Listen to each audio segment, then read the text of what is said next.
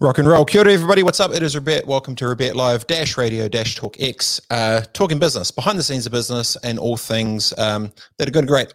I'm extremely excited today because I'm going to talk to someone that's Southern Hemisphere. I'm very excited. Just across the pond, I'm from New Zealand, they're from Australia, but now living in Virginia, just from Singapore before that. It is Margie Worrell, PhD. Very impressed by that.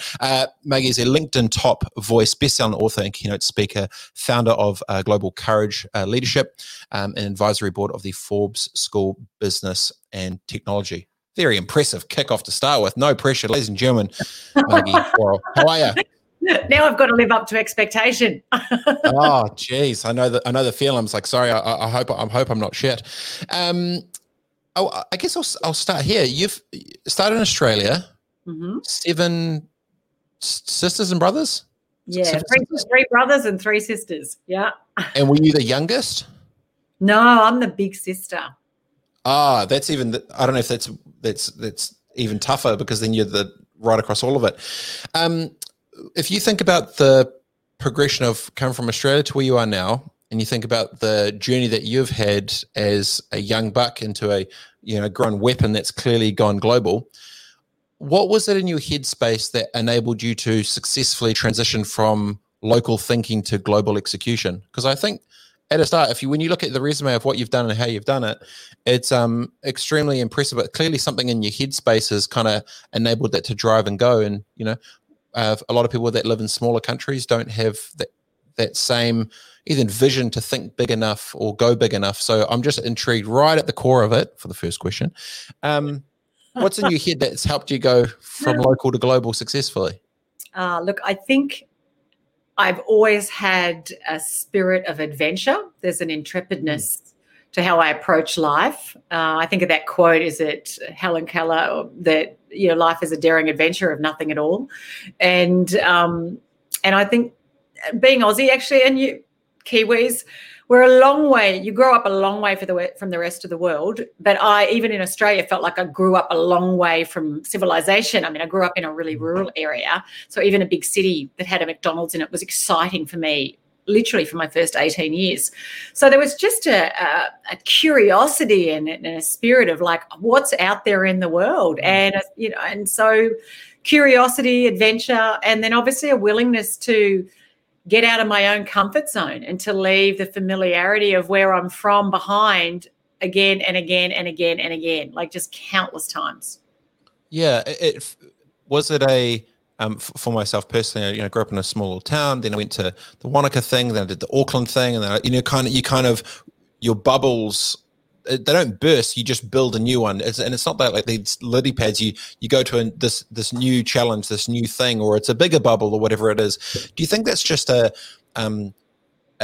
DNA trait of curiosity to try and see and gain new perspective and growth personally? Because usually a lot of times the people that are, just happy doing their thing, 9 to 5, clock in, clock out, whatever, nothing there's wrong with that, but they are content with their headspace of challenging what their normal is. Have you just, even now, are you still pushing that envelope of what you feel like, why can't we do that, ... what would this be like, Yeah. Why not than why? And I moved back to the United States 2 weeks ago today, from living in Asia, in Singapore and in Australia for the last 9 years, and had been in the US for over 10 years before that. So I've sort of feel like I've just come back again after a long time on the other side of the world. And I think part of it is personality, and how much of it is our personality shaped by our environment, our birth order and all those, how we were raised, etc. But I'm someone who actually does get bored easier maybe than other people. Like I love, changing things around in my home every now and again. I enjoy going on holidays to different places, not going to the same cabin in the woods or on the lake every vacation that some people are really happy with. And that's not a judgment. It's just different. I just enjoy variety. So I've just moved back here to the DC area where I lived before. And so there's a familiarity to that. But but I'm always kind of interested to do more things and learn more things. And business life as usual after a while becomes, even if life's great, I'm still like, okay, but what else is there? And I don't think it comes from a place of, oh, I'm just never content, more than I'm just always curious to experience new experiences. Well, I was just thinking in my headspace of, is it when you you have curiosity times courage equals adventure, like when you're curious about something, but then the courage to go try it, you're like, stuff it, let's go. And then the byproduct every single time, regardless, is going to be some type of adventure or learning or progress. It's quite an interesting headspace, because if you have courage but not curiosity, then what are you courageous for? Or creativity, that kind of goes line in line. That's Now, maybe that's some type of insight around, do you feel that there is a formula of how you try and approach helping others with their leadership and stuff? Like you've obviously got to be around the Forbes crew and, looking at the companies that you've worked for and the places that you've been over the last wee while. Is there a trait that you've found that is consistent time and time again when you've seen leaders that want to change but don't know how? Look, fear is the underlying emotion, and that expresses itself in many, many different ways and different colours. And sometimes it is an absolute fear of being found out as not good enough, as inadequate in some way, and that imposter syndrome. When are they going to realise if I do this that my cover will be blown? But generally, I believe absolutely that threads through those who aren't able to achieve the levels of fulfillment and success that they really want, and really in their own, whatever their potential is. And we're all different, right? We're all wired for different things. Not everyone's wired to be, a CEO, or not everyone wants to be a trailblazing entrepreneur, serial entrepreneur. I mean, we're different. Different things light us up, and we have different strengths. But I think fear underpins what gets in the way of people. And it's why so much of my work in the leadership space, in the corporate realm, but frankly across the board, is really around helping people to be braver, helping people to master and manage those fears. So on that, right, when you say fear, is that, if you're talking at the C-suite, is it net at more of a internal fear for those that they don't feel like brave enough or confident enough of their abilities, or is it fear of what others externally are thinking? Is it internal or external? Where's the tension pull on that fear if that was to get broken down? Oh, look, obviously it's both. And often when we talk about our fear of what other people might say, or other people not liking things, if you bring all that back, well, it's like, well, if they don't like what I do, if we're not grounded enough in our own sense of self, then we're going to give a lot of power away to keeping other people happy and approval and accolades and admiration. And that's where, the work around, say, growth mindset, it's like certain people that get really good at doing something, and they're like, I don't want to risk not looking good at something. I don't want to risk not nailing it and getting the 5-star review or the accolades or the front cover of Forbes. And so it's that willingness to not nail it that actually makes the difference. And I think whether it's in the corporate realm or obviously in the entrepreneurial space, there's obviously different stakeholders and there's different types of risks you have to take.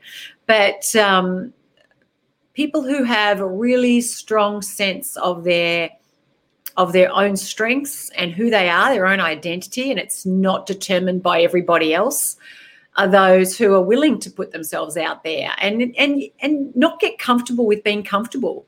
It's really easy when you've had a certain level of success to kind of go, hey, I'm just going to stay here now. But people are continually like challenging themselves, stretching themselves. Okay, what now? What more? What haven't I done? What else could I do? That bit around risk you're talking about in the roles is really intriguing to me, because the way I see it a lot of times in big organizations, probably not to the same sort of extent, will be someone in a position of power is at the end of the day potentially more interested in their LinkedIn profile, making sure it goes up with status or position or success, than they are about being brave to actually try something, maybe fail and actually go side or down, because the weight of that arc of where they're supposed to be going sometimes makes them make decisions which are more on the risk averse side, which are more on defense. It's kind of that offensive defensive thing, right? Is that something that you've potentially noticed as well? Absolutely. You see that when people are in their 20s and they're hungry, there's not much to lose, right? You're starting out, you've got nothing to lose. You don't have any money anyway. You don't have a reputation anyway. And then when people get into their later 30s, their 40s, 50s, right, there's more to lose. And so to your point, the offensive versus defensive, people go from playing to win, which is to forge new ground, to learn, to learn new things, to launch new products, to playing not to lose.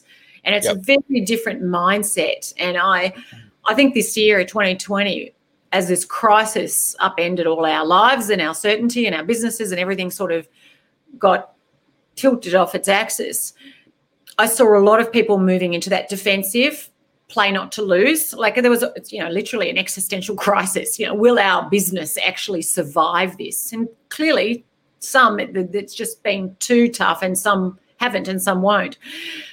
But while it's extremely natural to immediately look at, okay, we just need to shore up what we've got. We need to cut costs. We need to, really come back to core. If we stay in that mode, in that mindset of being purely defensive, you actually miss out on the opportunities, like that creative destruction that you get out of a crisis, like all the things, the multi-crisis of 2020.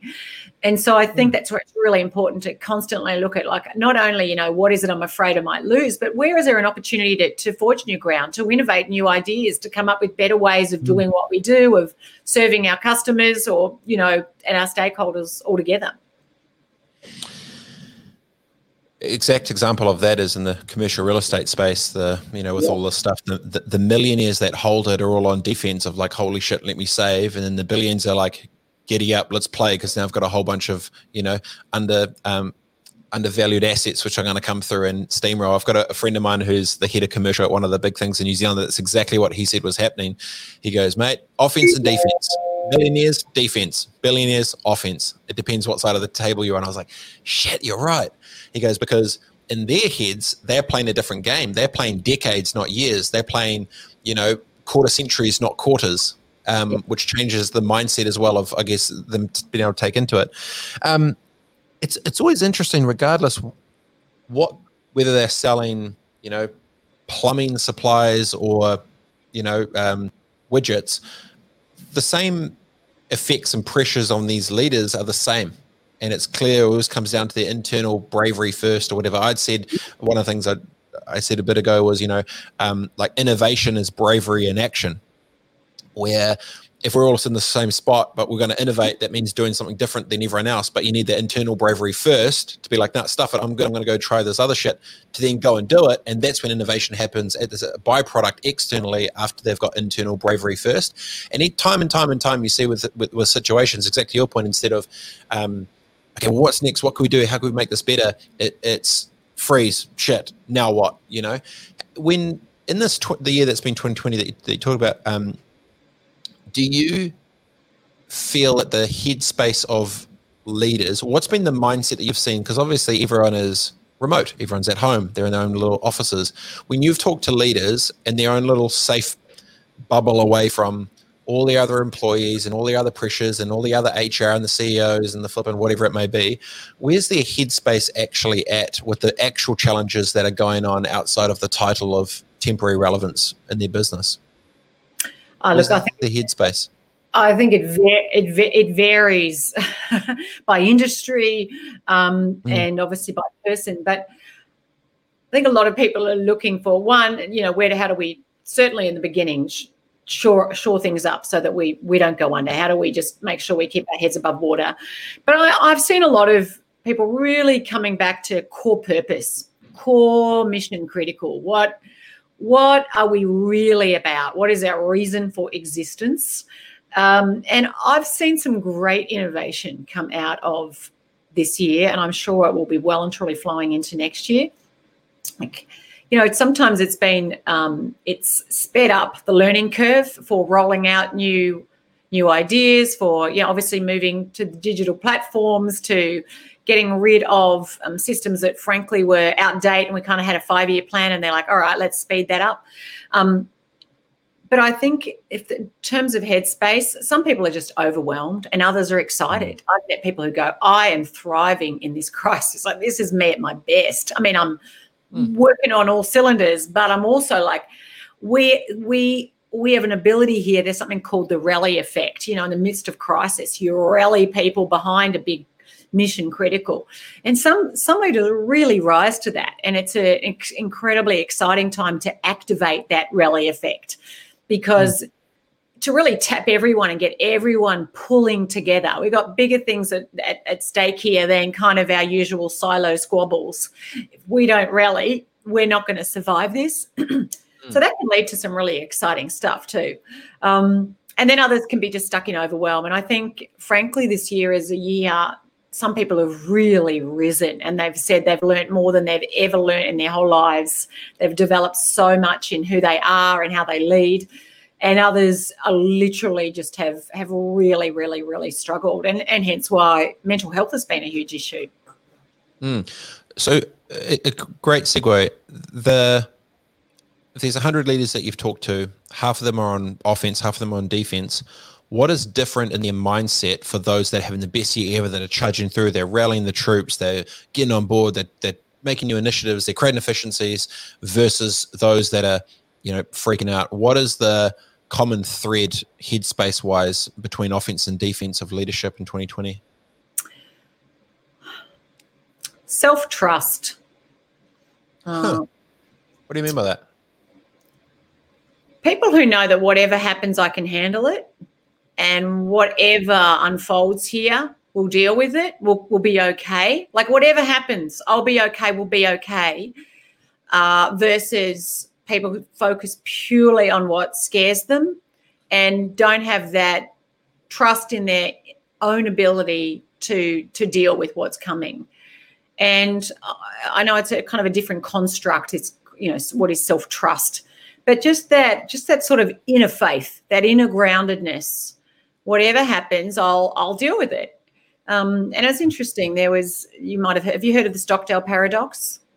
No, I'm not. I failed high school, but go for it. I didn't learn this in high school either, I can assure you.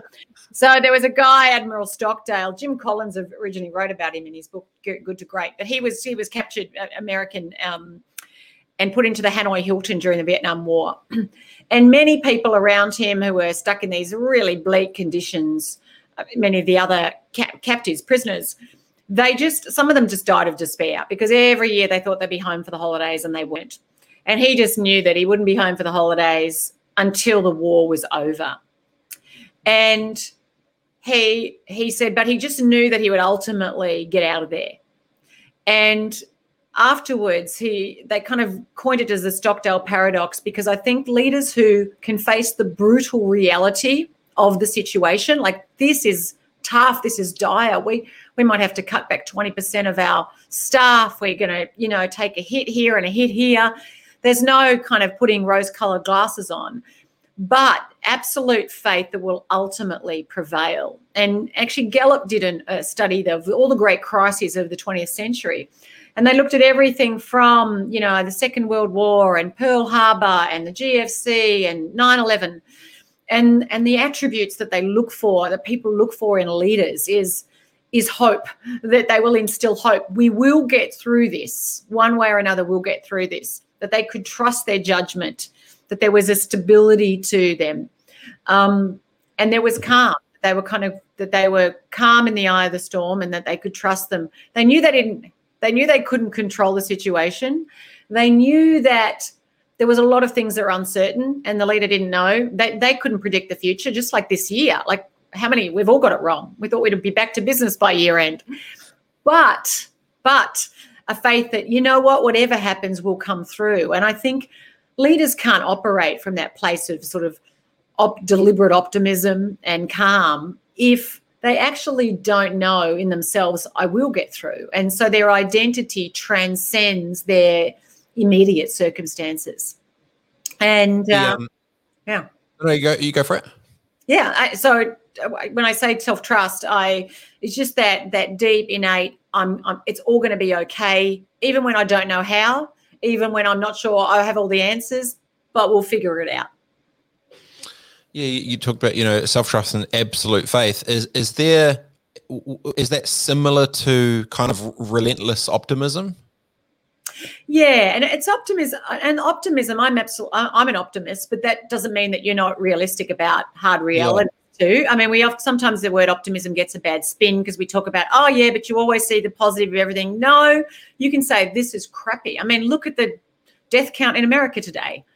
It's shocking, it's brutal, it's tragic. So we're not saying, oh, everything's good. We're saying actually it's really hard, and there's tragedy, and there's heartache, and there's hardship, and there's people doing it really tough. And my decisions are going to impact people's holidays.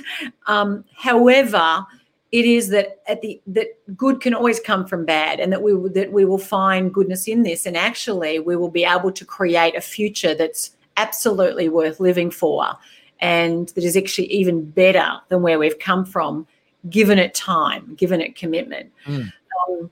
And I think that's a really important distinction to make when it comes to being optimistic. Relentless optimism, absolutely, but it's not about wearing the rose-coloured glasses and denying hard realities. With leadership, when we first went into lockdown, I was been thinking about this idea of, like pre-COVID, after COVID, before, after, what it's like, and everyone went through the unprecedented times, and it's time to reset and regroup and blah, blah, blah, everything.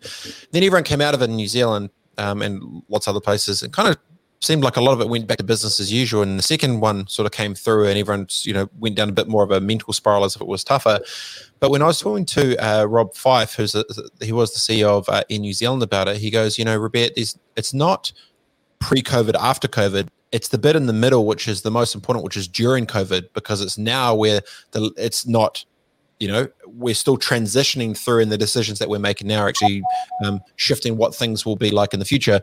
When you look at leadership from pre-COVID to leadership after COVID and during, what do you think will there be a shift in leadership, successful leadership moving forward after this? And what will the difference have been from what it was like before COVID?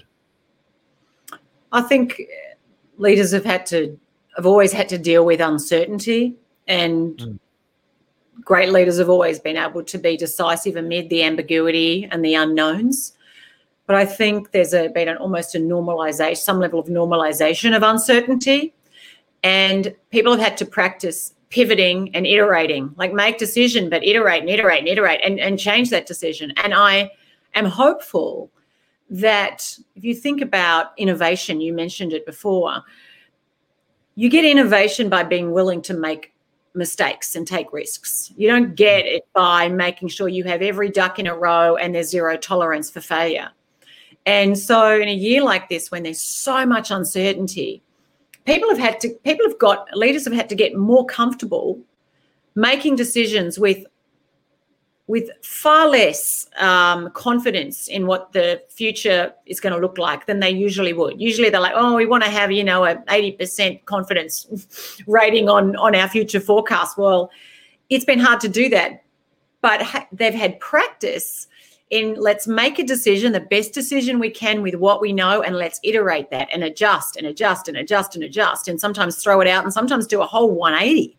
And I think that actually is like a muscle. It's a psychological muscle, getting more comfortable with the discomfort of making decisions and making calls and trying things and taking risks amid all the unknowns. And so it's my hope that actually out the other side of this, you have what I call far more braver, more courageous leaders who are more comfortable with the ambiguity and therefore actually can operate in that space that sometimes many weren't able to before, of, well, let's just play with this, let's experiment, and let's give ourselves a lot of space to change as we go along.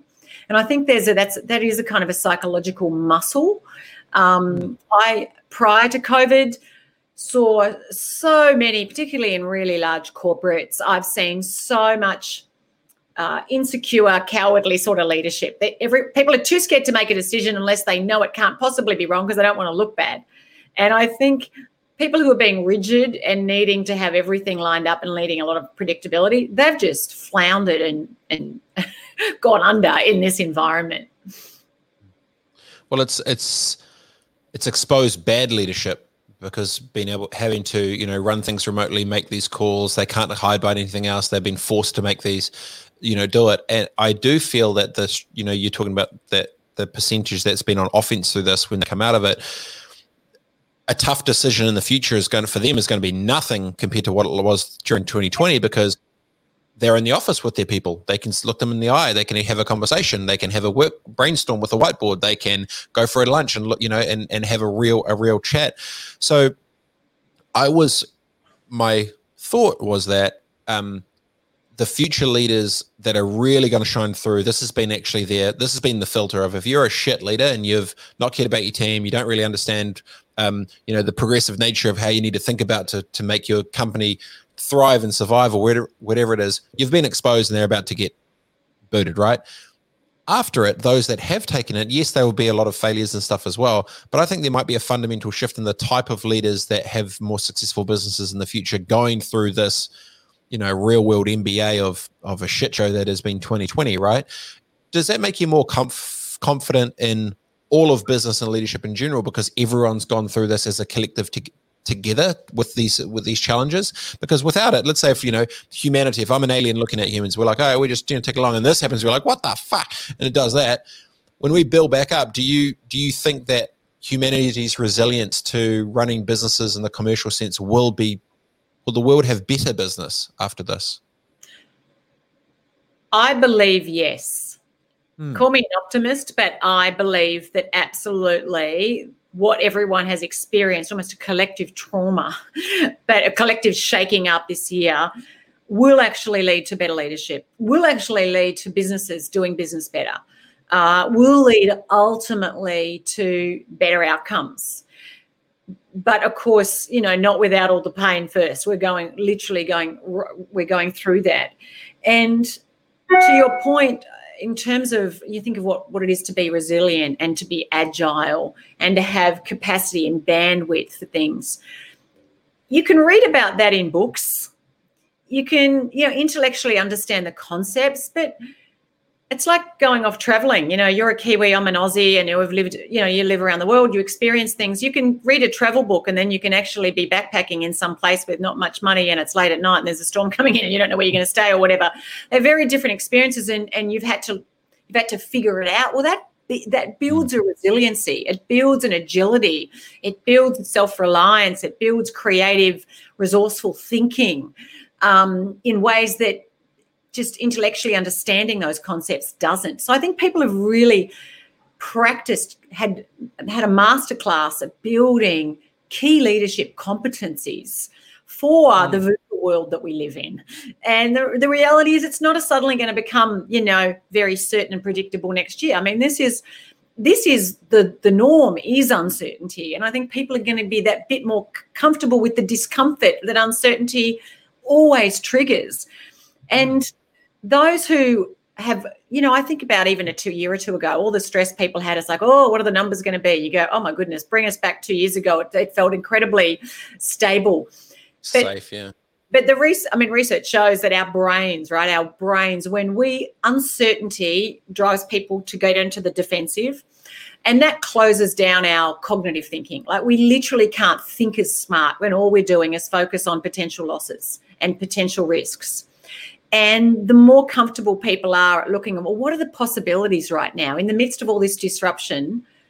What are the ways we could use this and turn this into a catalyst for innovation, for doing what we do better, smarter, bolder? And actually it expands our vision. Literally, we can think more creatively, more laterally. We can move outside the box and come up with whole new paradigms that we wouldn't have if we hadn't been thrust out there. So I really believe we're going to see some really profound and ongoing changes in all different spheres coming out of this year that I think ultimately will serve humanity in the long run. But of course, right now we're still in the midst of it, and we're yet to see that. It's intriguing when you look at leadership, the way that things have potentially been challenged through this year. I am insanely looking forward to, for as much as a shit show as 2020 been, the actual lessons from inside all these bigger businesses, after this is all said and done and the waves have calmed down, and you actually then hear these great stories and lessons and mergers and acquisitions and partnerships and all, like the stories of great leadership through this, which are happening as we speak. I'm really interested and intrigued to watch come out of the woodworks in years to come, because there is so much amazing survival by so many businesses, and exactly to your point, the thriving of so many other these companies. The leadership lessons of what's been going on inside will be epic. Like, I love watching, just recently, a bunch more, professional athletes and stuff. They've been having their podcasts, and you start hearing these stories from 20 years ago that you remember. Oh, I was there when I remember what happened. And then you hear the story behind the story. I had no idea that ... When that thing came out, I thought it was ... So, that gets me pretty excited around the future of like leadership lessons that will be learned from the next generation through this, if we come out more resilient and open and talk about it. Because obviously at the moment it's probably tough for everyone to talk about all of it because they're in it. I was going to ask you about out of this, right? What do you think the top 1, 2, or 3 priorities for great leaders will be post this? Do you think they've changed, shifted, and navigated it all? Like, when they stack up, where's my energy going to go and what's it going to do? How do you think they're prioritized maybe 1, 2, and 3 for great leadership from a CEO position out after COVID? I think 1, just getting real clarity of where to from here. So what's the invented future we want to create now? We've all been sort of in a semi-survival mode. People have been drinking life communications through a fire hose. So what's the invented future? So that's where I would start with. What's the vision that you're moving towards? I think it's so important I use that term, invented future versus the default future. So getting real clarity around that. 2, human capital. We've obviously seen, workforces, there's been a lot of disruption. There's been a lot of cutbacks. It's been hard for those who go, and it's been hard for those left behind too. So I think 1 is just really prioritizing people and making sure they've got everybody on the right people on board and supported to be able to achieve that vision. And 3, just that cultural shift in terms of taking the best and the gifts of this last year. How do we keep the best of in terms of being agile and iterating and making sure that we're not going to, that wasn't just a 2020 thing where we had to be making it up as we go along. How can we take some of that and embed that in our culture and in our systems, in our processes moving forward, so that we can be a more innovative, agile organisation, forward-leaning organisation. But something we haven't touched on there is the people aspect, because I do think this hasn't just been an economic crisis and a public health crisis. It's been a people crisis. How do you create the conditions for people to do their best and boldest work under massive pressure and in the midst of massive uncertainty? And that will be ongoing, but really good leaders are able to create that. I call it in my work and in my books and what have you, a culture of courage. How do you foster that culture of courage that emboldens people to do both, to be bold in their thinking and take risks and push back and, building that psychological safety? On leadership, you're talking about people. I was going to actually great segue once again, Margie, just head in the spots here. It's been great. How do you think it's possible to build virtual culture? Because with the exodus of tech talent in San Francisco, with the exodus of so many great brands and businesses going remote and everywhere, there's not those chances for the water cooler conversations. And there's now many, a friend of mine that I know is a CEO of this company. He just took over, and in the first 6 weeks, he's seen 1 person, because obviously through this.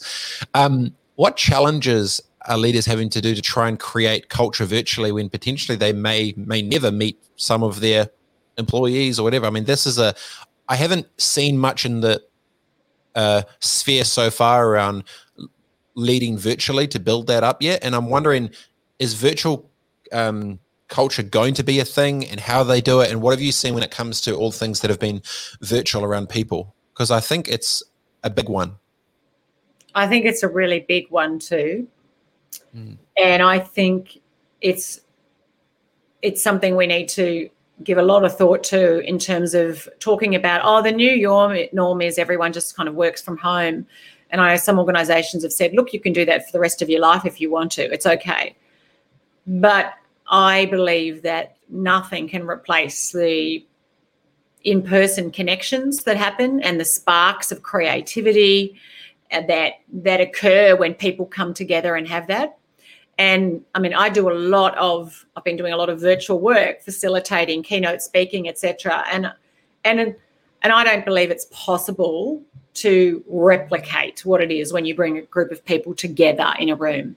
So I think that building culture across virtual teams has been and will continue to be a challenge. I think you can absolutely find a hybrid model moving forward where maybe we say, look, yes, you have a lot more flexibility and work from home, but we do need to get together and we need to, we need people in the office at least 2 days a week, or we need to make sure we bring everyone together in these structured ways, because I think that's actually really important. And I know there's people who just operate off virtual teams. I have a virtual team. We don't get together that often, and we certainly are not at the moment. But we have got together. And in the meantime, what do you do?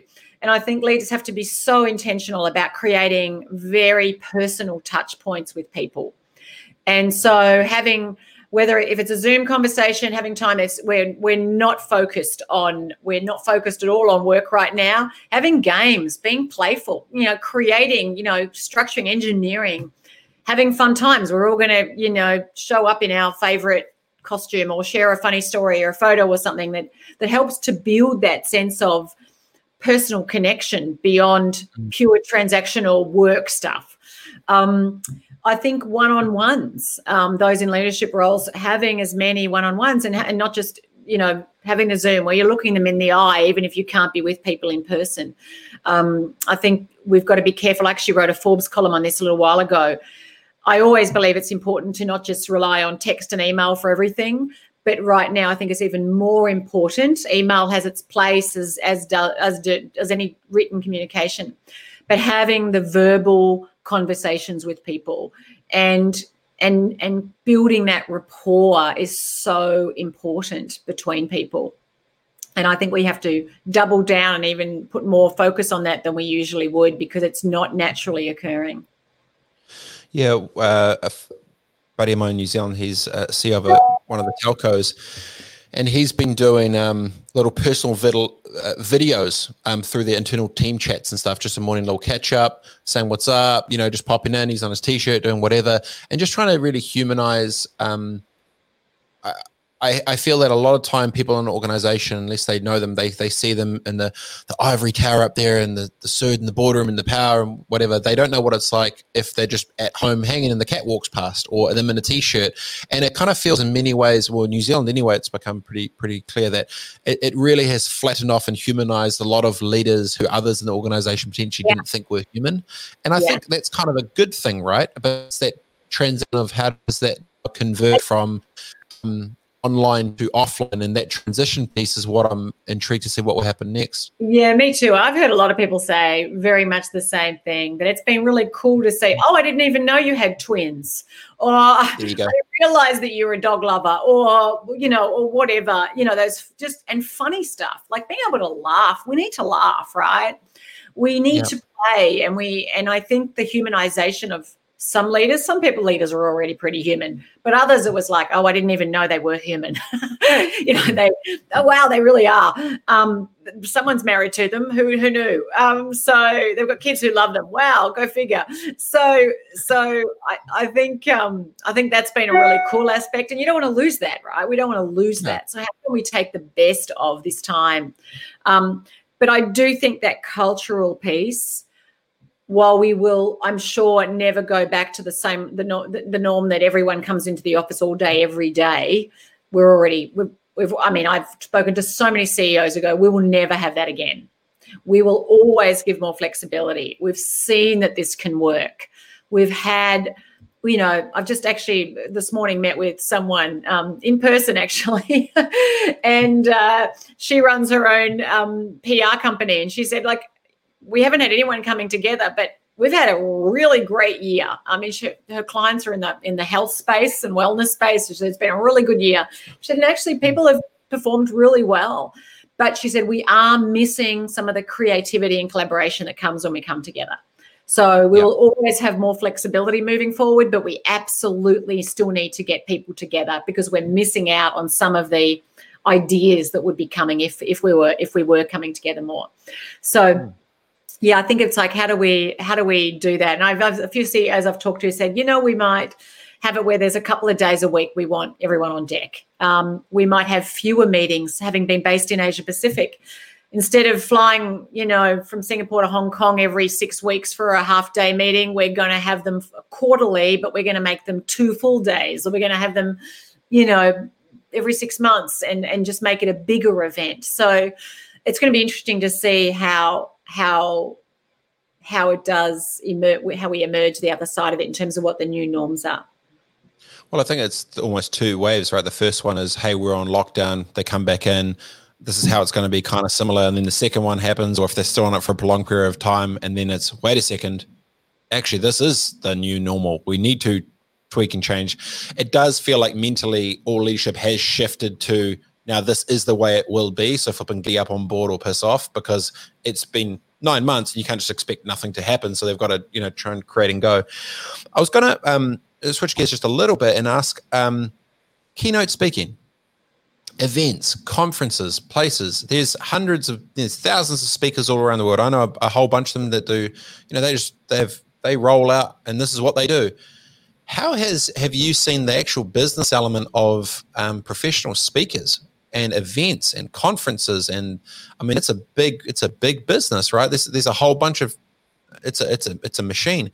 How do you think speakers have had to pivot through these times? And those you've talked to in those circles, I mean, at the end of the day, they've got to break bread and make cash too. How have you seen the change of commercialization of talent and speakers actually go during all this, and where do you see that heading?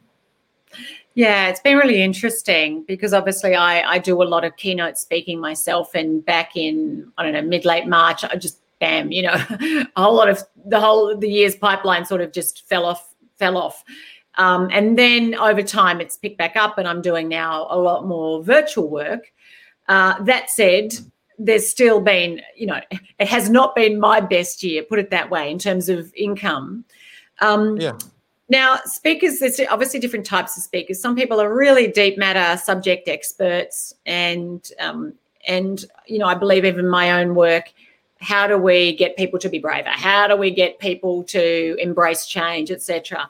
So there's been a huge need for that, and I've done quite a lot of virtual work in terms of workshops, and I've certainly done keynotes as well. But I believe there's no way known you can replicate what it is to bring a whole lot of people together and to do that.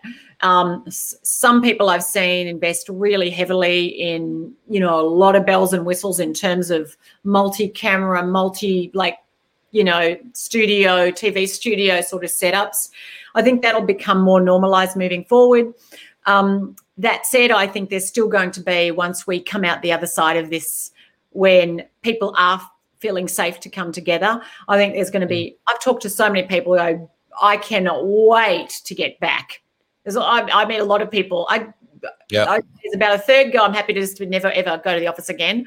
A third say, I'm fine to go back when it's safe. And a third are like, get me back. I cannot wait. I'm champing at the bit. I miss conferences. I miss travel. I miss going to the office. So there's a lot of people like that who don't thrive working from home. They like a bit of versatility, but they certainly don't want to be there all the time. They love being with people and the connection that comes. And so from a speaking perspective, and I do obviously a kind of facilitating, leadership teams and stuff as well, I think there's going to be a lot of people that are looking forward to bringing everybody together again. And they may do it differently they did in the past, I think more intentionally. There's times we don't need to come together. We can do Zoom, but when we do come together, let's make sure it's really well thought out and really impactful. And there's a lot of trust building, rapport building those relationships, because maybe we're not going to have the number of touch points at the water cooler moving forward. And for me personally as a speaker, I love being with people. It's why I do what I do. And I really miss it. And I can speak into the camera on my computer like I'm doing right now. And yeah, that's great. And, I see a bunch of faces, and sometimes if it's a small group, it's interactive and it can be really valuable and people get stuff from it. But at the end of the day, you're all press, end meeting. It's more difficult to keep people fully engaged, where I usually do an hour. Let's stick with 35, 40 minutes and then do Q&A. It's just, it's more difficult for sure. And I think it's a lot easier for people to zone out when they're just sitting behind a computer. Well, it's the energy piece, right? I talk about like energy architecture, how you craft and curate experience with people. And like, I love that type of thing. I can walk into a room and I can feel I'm IQ, not as smart as I am EQ wise. So I can roll up and I can feel that, and I roll into a room and you can, build momentum with energy amongst each other. And even if someone's not into it to start with, by the end they are, opposed to, you're exactly right. They hit the end and it's just end meeting. Now what, and I think there's such a tension and force of, and I don't think it will ever be broken, because fundamentally at the end of it and the DNA of it is that craving for genuine human connection in the real world is not going to go anywhere. And if anything, has been more like my sort of mini prediction was, the second this thing's open, people are going to travel, connect, go out, people are going to go to town. They're just going to go for it because they're like, finally I can go to the bar, or I'm going to Hawaii, or a ... So I think 21, the second it opens, is going to be like the 16-year-old that's just got the driver's license. They're just going to get active. They're going for it. They're getting out there. I agree. There'll be a lot of travel, etc. once everything does open up again. Absolutely. And I just think as humans, we're wired for connection. And not everybody's a raging extrovert, but we are wired for connection, and we thrive most through our connections with others. And yes, it's lovely to talk to someone across from Zoom, but ideally, if you and I were sitting there here at a bar right now or in a coffee shop, it would just be, it would be actually better. It would be cool. We'd probably go into stuff that we mightn't go into chatting here behind our cameras and across the country from each other. And I think people have a deep need for emotional intimacy. And it's harder to build emotional intimacy. And the word intimate, often we kind of think of it in sexual terms, but I'm just talking that emotional, really sharing what's on my heart with what's on your heart, Real shit. Yeah, real shit. Maybe I'll end up in tears and maybe I won't. And I'm not saying this applies to everyone in the workplace, but it's easier. We become more detached when we're sitting behind a screen. It's why people tweet things that they would never say in person, because there's the physical distance creates this sort of emotional distance. And it's easier to be a bit detached from the real humanity of others. And if we constantly just living behind our screens, I think we're missing out on building some of that emotional intimacy that really is where we can enjoy the greatest fulfillment in our professional and personal lives.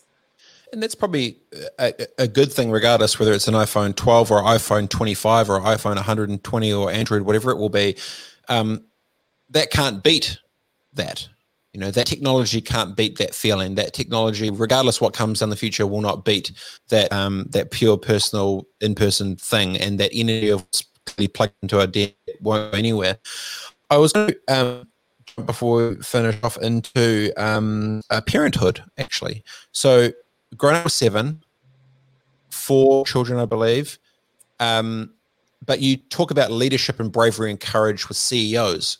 Now, do those same lessons apply from what you've learned from what you talking to the CEOs to than talking to your children? Because I've got 2 daughters under 3 now, and then just genuine selfish question for myself. How do you approach empowering courage and bravery in 2 young daughters that are under 3, opposed to some 60-year-old dude named John in a 3-piece suit from Milwaukee? I remember when my 16-year-old, we were living in Australia, and my husband was at the time working for a company that said they would move us back to the United States, and he's ultimately left that company. But my oldest said, look, I really want to finish high school in the US because I really want to go and do college basketball. And at 16, sort of managed it all himself and headed off to live on the other side of the world to go to boarding school. And And I remember being sad about him going. He's a great kid, and he's actually just finishing college this week now. And I remember saying to someone, I can't believe he's, going. And they're like, well, Margie, you talk about a culture of courage. You have brave kids because you give them space to learn how to be self-reliant, to be independent, to navigate risk.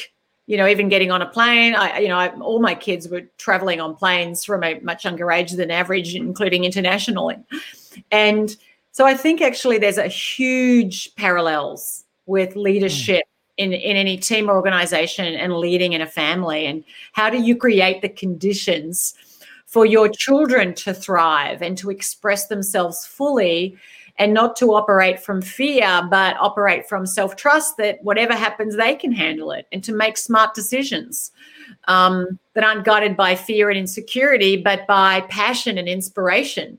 And so really instilling in children a growth mindset. It's okay that you're not going to land the perfect score or get on the A team. It's okay. Why don't you just give it a go and try? And if you didn't land it, oh, well, that was an interesting experience. What did you learn from trying out for the top team? Or what did you learn from missing out on the lead role? And hey, but well done for trying. I give my kids, have always just massively rewarded their courage and their attempt to try, and have had to be brave myself in letting them take risks, letting them go out and not overprotecting them. And as parents, two little girls, you're very protective of their well-being and safety.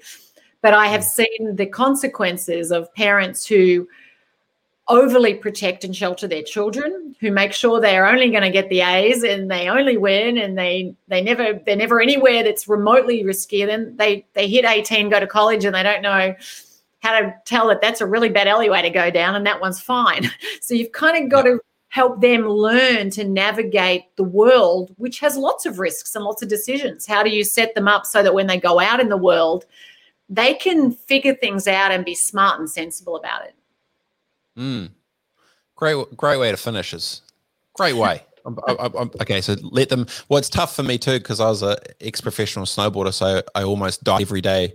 And now, literally, someone said, "Oh, you're going to try and get into snowboarding?" I'm like, "Hell no! They're going to stay at home. They can do some drawing. They can sit down and play with some crayons. Stuff that." And it's like, wait a second, you can't do that. I'm like, yes, I can. And then instantly, I was like, wait a second. I can't be that guy. You can't be that guy because you've got to, they're 2 daughters under 3 now. So it is, those days will be coming, but it's great to know that. I think at the end of the day, if you exactly what we talk about, give them that sort of environment where they can feel brave to try and do and the courage to go and give it a crack. That's the hook, right? Which is awesome. My kids did about 58 different sports. I mean, literally they laugh. They're like, Mum, we don't know any family that kids have done as many sports as our family. And let me just say, most of them were very mediocre at 98% of those sports. I didn't have, actually my oldest loved basketball, but still he didn't manage to land in the, a Division 1 through 3 team in college basketball. So, but he gave it his best shot and he learned a lot. And so I think it's just letting them have the space to discover, because maybe not you're an athlete, maybe they won't be into athletics at all. And I had to learn, you know what? They've got to find their own thing. Just because they don't want to play sport, that's totally fine. Not everyone wants to play sport. They want to be on stage. I get it. Look, I really appreciate your time. This has been great chat. I've learned a lot. I've got some good stuff that you've got. We've got self-trust in there. See, selfishly, as everyone else gets value, I get to learn some stuff as well, which is just super cool. But Margie, really appreciate your time. And as soon as this is all over, I will track you down at one of your keynotes, and I'll come to an event with 1,000 people, and we'll have that wine and maybe a cry. Or maybe we'll just have a good laugh instead. Sounds good. Hey, I really appreciate your time. Thanks so much, Margie. If people want to check out your work, MargieWorrell.com, is that the spot? Anywhere else they can go to? That's LinkedIn? Yes, and my books, including my latest one, which is about self-trust, You've Got This, is on there and on Amazon, etc. And my leadership programs are at globalcourage.com. globalcourage.com, MaggieWorrell.com, and also go buy the book. You've Got This. Really appreciate it. Thanks so much for your time, Maggie, and enjoy the rest of the day. You too. Take care. Adios. See ya. Bye. All right, Margie Worrell. Epic day. Great chat. Good banter. This has been Rebet Live, signing out. Dash Radio, Dash Talk X. Have a good day, team. See you later.